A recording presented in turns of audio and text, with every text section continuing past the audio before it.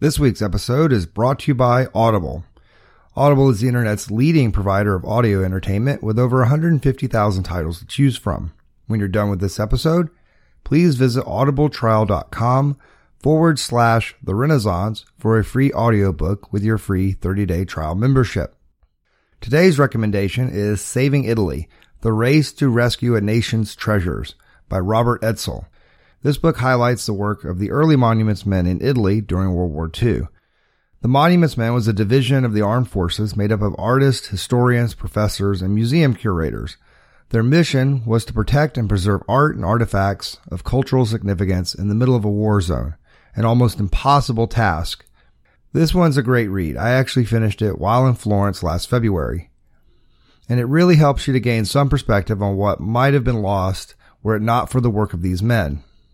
You may choose this or another one of their many titles when you visit audibletrial.com/The Renaissance for your free download.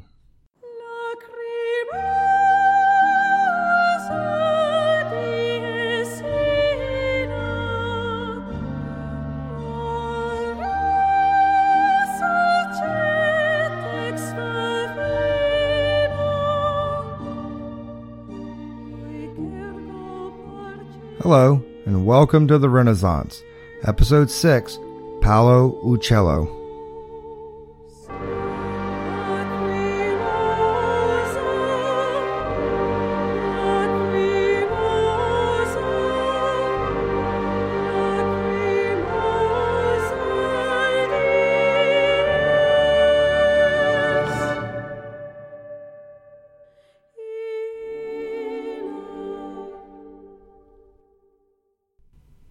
When you visit Santa Maria del Fiore, St. Mary of the Flowers, also better known as the Duomo or Florence Cathedral, and you walk down the nave from the altar, you first pass Masaccio's Holy Trinity, which we discussed a few weeks ago. A little further down, you come to a fresco of a man on horseback. It has a bluish-green tint and the appearance of being a life-size equestrian statue. This figure is rendered with an amazing amount of perspective, designed to fool the eye and create a three-dimensional image that jumps out of the space. This is a painting that most people walk by, and they recognize it, but they're not sure from where. They probably wouldn't know the artist's name, but they know they've seen this painting in their history books at some point. When you dig a little deeper, you discover that it's not a painting of a famous Italian, but rather an Englishman, Sir John Hawkwood.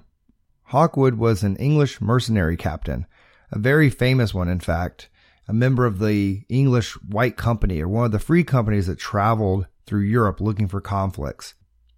He happened to finish his fighting career working for Florence and was made a Florentine citizen. This unusual fresco is a funerary monument for this mercenary captain and was painted by a more unusual artist, Paolo Uccello. Now, that's not a name most people are going to be familiar with, but they've likely seen this painting, and it's one of the standard images used to illustrate this period. Paolo Uccello would have a tremendous impact on the Renaissance for his groundbreaking use of perspective, even if his fanciful paintings did not fully embrace the classical naturalism of the Renaissance like Masaccio or Donatello. Paolo was born in Florence in either 1396 or 1397. There seems to be a little debate on his exact date of birth. And like some of our other artists that we've discussed, there's not much known about his early life. You're probably getting tired of me saying this, but our only source is, once again, Vasari. We have a few legal documents and tax documents, but other than that, we have to rely on Vasari for much of our information about this artist. He was apprenticed to Ghiberti, and he likely assisted Ghiberti on the Gates of Paradise, and definitely on the earlier set of baptistry doors. It was during this time that he probably developed his friendship with Donatello, and this would be a lifelong friendship despite their obvious differences. While he was painting for the Medicis, he was given the nickname Uccello, which means of the birds. So this artist is Paolo of the birds, and this is because of his fondness for painting birds. Sometime in the 1420s, Paolo left the workshop of Ghiberti, but the exact date was mere speculation. However, he does seem to have remained on good terms with Ghiberti, and there's reason to believe that he was involved with the Gates of Paradise, or at least had detailed knowledge of them. What Paolo is most well known for is his use of perspective. In fact, he obsessed over it. Vasari quotes Paolo's wife, who says that he would stay up all night just trying to work out the problems of perspective, and he would create sketches of great detail. But rather than being a positive, this actually seemed to work to his detriment. He mostly lived like a hermit, locking himself away to solve these problems, sometimes for weeks at a time. And Vasari actually criticizes Paolo for his intense study of perspective because he feels that this restrains his work and restrains a fertile imagination. And as you might imagine, this obsession left him both isolated and often very poor. His friend Donatello would often try to coax him out of his studio, but to no avail. For later generations, however, Paolo did expand upon the ideas of Brunelleschi and Masaccio. He even introduced a new formula on how to place figures and animals in perspective. And this would be what Paolo's most well known for, and his greatest contribution was expanding the science behind perspective. Shortly after his apprenticeship with Ghiberti, he was awarded a commission to paint a fresco for San Miniato, which lies on the hills overlooking Florence. The fresco would be of the early church fathers and was painted primarily in terra verde, which is an earth green commonly used during the Renaissance. At some point during the process, he began using vivid color for the fresco, and he would paint the fields blue or cities red, creating a very unusual fresco. It's believed that he began painting in these unnatural colors, or these very bright colors, as a protest over his working conditions at the monastery. Apparently, the abbot refused to feed Paolo anything but cheese, bread, and cheese soup. And rather than complain to his patron, he took a passive-aggressive route and sabotaged his own work by using such gaudy colors. Finally, he resorted to just not showing up for work, and he would disappear for long stretches of time. The abbot would send for him, but he would hide, or he would pretend not to be at home. If he would see any of the monks on the street, he would run, and he would hide from them. Finally, a young monk, one who was younger than Paolo and more curious about the situation, actually caught him on the street, and he asked him why he had not finished the piece. And quoting Vasari, Paolo says, "You have murdered me in a manner that I not only fly from you, but cannot show myself near any carpenter's shop or pass by one. All because of your abbot, who, what with pies and with soups always made of cheese, has crammed so much cheese into me that I am in terror lest, being nothing but cheese, they may use me for making glue. And if it were to go on any longer, I would probably be no more Paolo, but cheese." Well, you can imagine the monk's response. You're probably laughing as you're hearing this, and it's exactly what the monk did. In fact, the monk roared with laughter and walks away from Paolo, heading back to the monastery to tell the abbot everything that just transpired. Upon hearing this, the abbot coaxes Paolo back to work with a promise of a more healthy and, well, less cheese-laden diet. This comical story illustrates the eccentricity of Paolo, and we see it very early on. He almost reminds me of some character like Monk, if you're familiar with that television show. Other artists probably would have dealt with this more directly. I'm sure Donatello would have spoken up and not hidden as Paolo did or taken a passive-aggressive route, though he did destroy one of his own pieces, but not because of an excessive amount of cheese. Already we see a tendency of Paolo to hide from his problems and withdraw from the world. Sometime around 1425, he travels to Venice. We're told he completes work on the facade of St. Mark's Cathedral. However, none of this work exists today. On his return from Venice, there are stories that Paolo met his friend Donatello in Rome in order to study ancient Roman art. But these are unsubstantiated, so it's hard to really put a definite date on any of that. Sometime while he was in Rome, he was contacted by ambassadors from Florence who inquired about his reliability as an artist. This is likely how the commission for the funerary monument of Sir John Hawkwood came about, and he was officially commissioned in 1436. I find the Hawkwood monument extremely fascinating. You walk into one of the most important cathedrals of Italy, and here's a memorial to an Englishman. Hawkwood was a condottiere, and I apologize if I'm not pronouncing that correctly, and in Florence he was known as Giovanni Acuto. This interesting character didn't start out as a mercenary. He began his fighting career with Richard II during the 100 Years' War, fighting the French. You can find a really great account of this period, with some mention of Hawkwood in Barbara Tuchman's book A Distant Mirror. It's after this fighting that Hawkwood joins the infamous White Company and makes his way to Italy. The White Company is one of the English free companies that rove Europe fighting for whoever has the most money.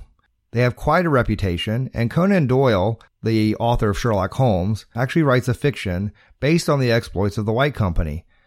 Ironically, he considers this his greatest work, even over Sherlock Holmes, though few have read it today. When free companies like the White Company were not employed fighting for a particular city, they would raid and pillage the countryside, since their only way of gaining income was through warfare. Now, Machiavelli would write less glowingly than Doyle of men like Hawkwood.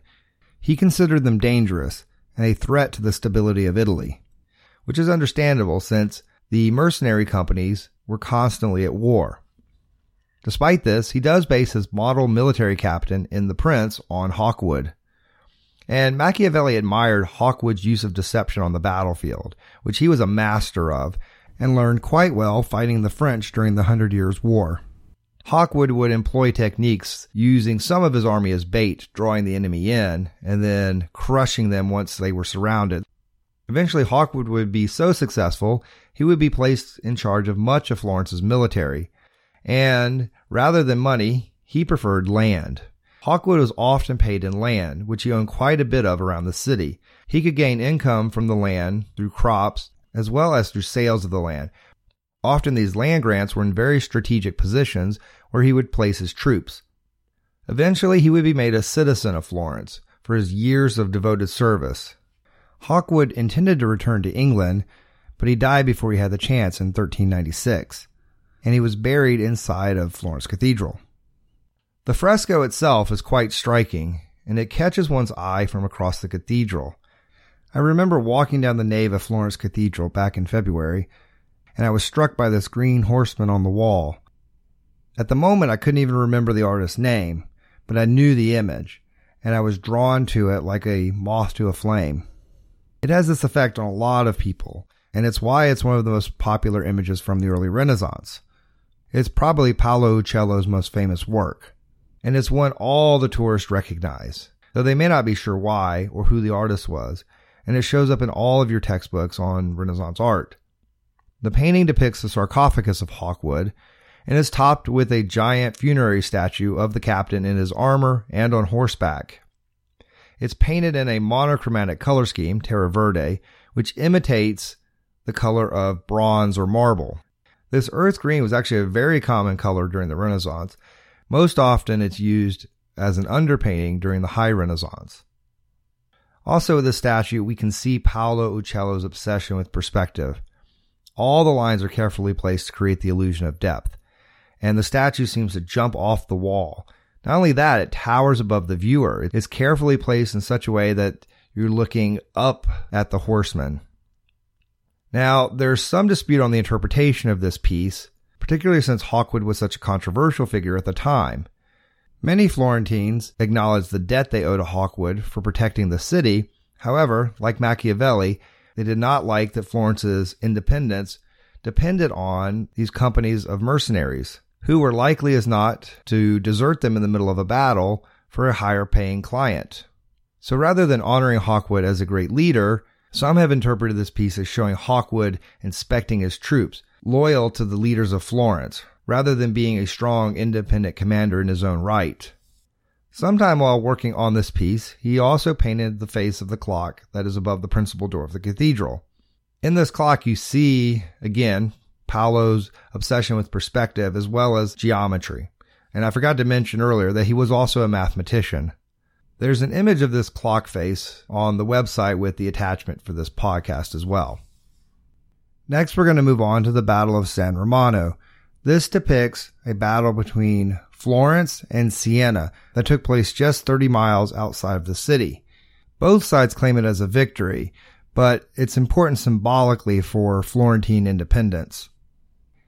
The battle itself lasted for 6 or 7 hours and included several thousand cavalry.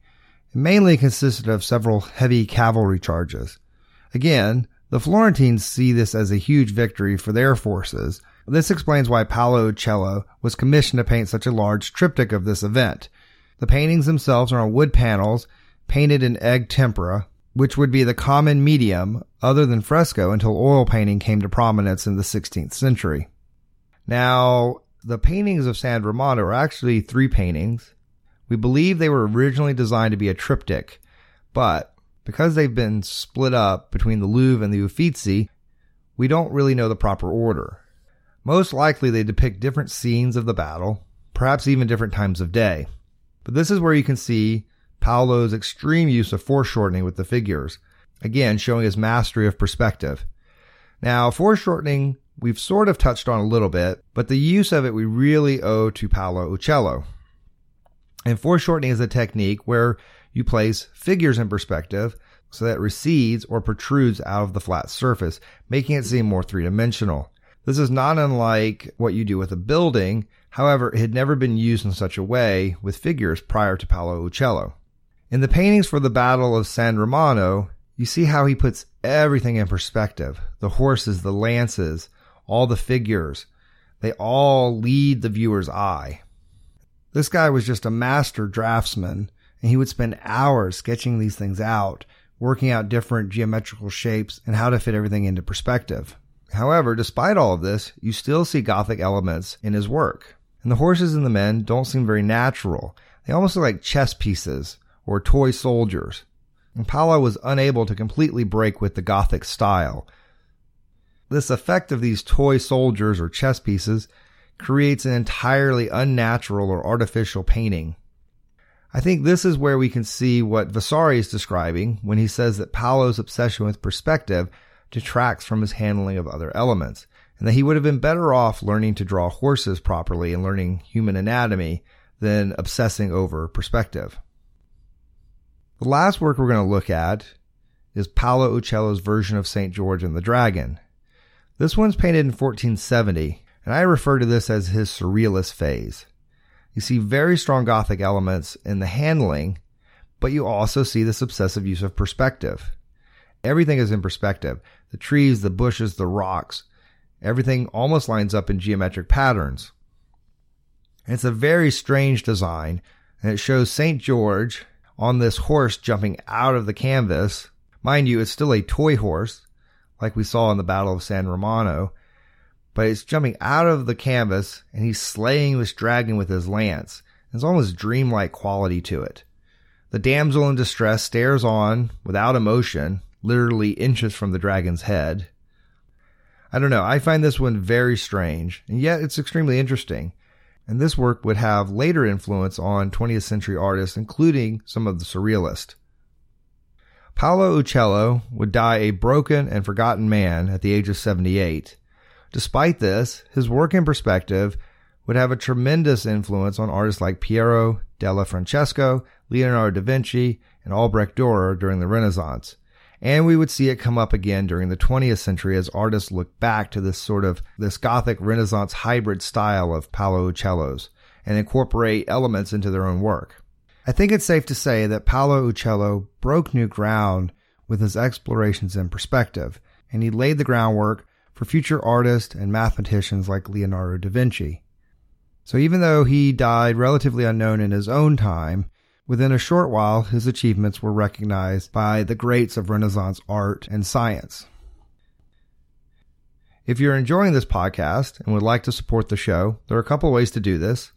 Please visit our sponsors through our sponsor links on therenaissancepodcast.com. Of course, you may also support the show by using Audible. You may click on the Audible link on the website or visit audibletrial.com/therenaissance, and when you do, you will be eligible for a free audio download. If you prefer, you may also make a donation through the link on the website. No amount is too small and all is appreciated. Just click the donate button to make a secure donation through PayPal. Also, don't forget to subscribe to this podcast on iTunes so that you may receive the latest updates as episodes are posted. Last week, I posted an announcement that I was taking questions on any of the art topics we discussed previously.